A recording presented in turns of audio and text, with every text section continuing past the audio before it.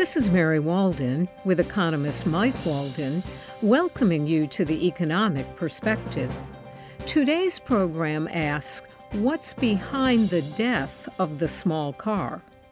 Mike, several auto companies have announced they are phasing out small sedans and compact cars in favor of larger crossover vehicles, SUVs, and trucks.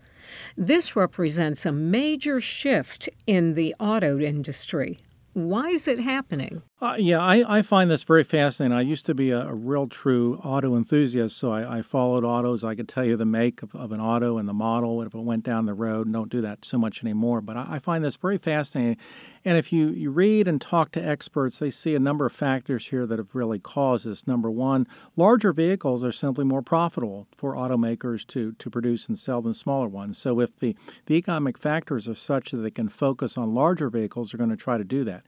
And I think many of the economic factors are pushing them in that direction. For example, recently there have been changes in environmental regulations that are causing automakers not to have to increase their fuel efficiency as much. They don't have to worry about that. And of course, smaller vehicles are more fuel efficient, so they don't have to boost their fuel efficiency numbers. That's going to move them away from small vehicles to large vehicles. And then going along with that, gas prices are lower.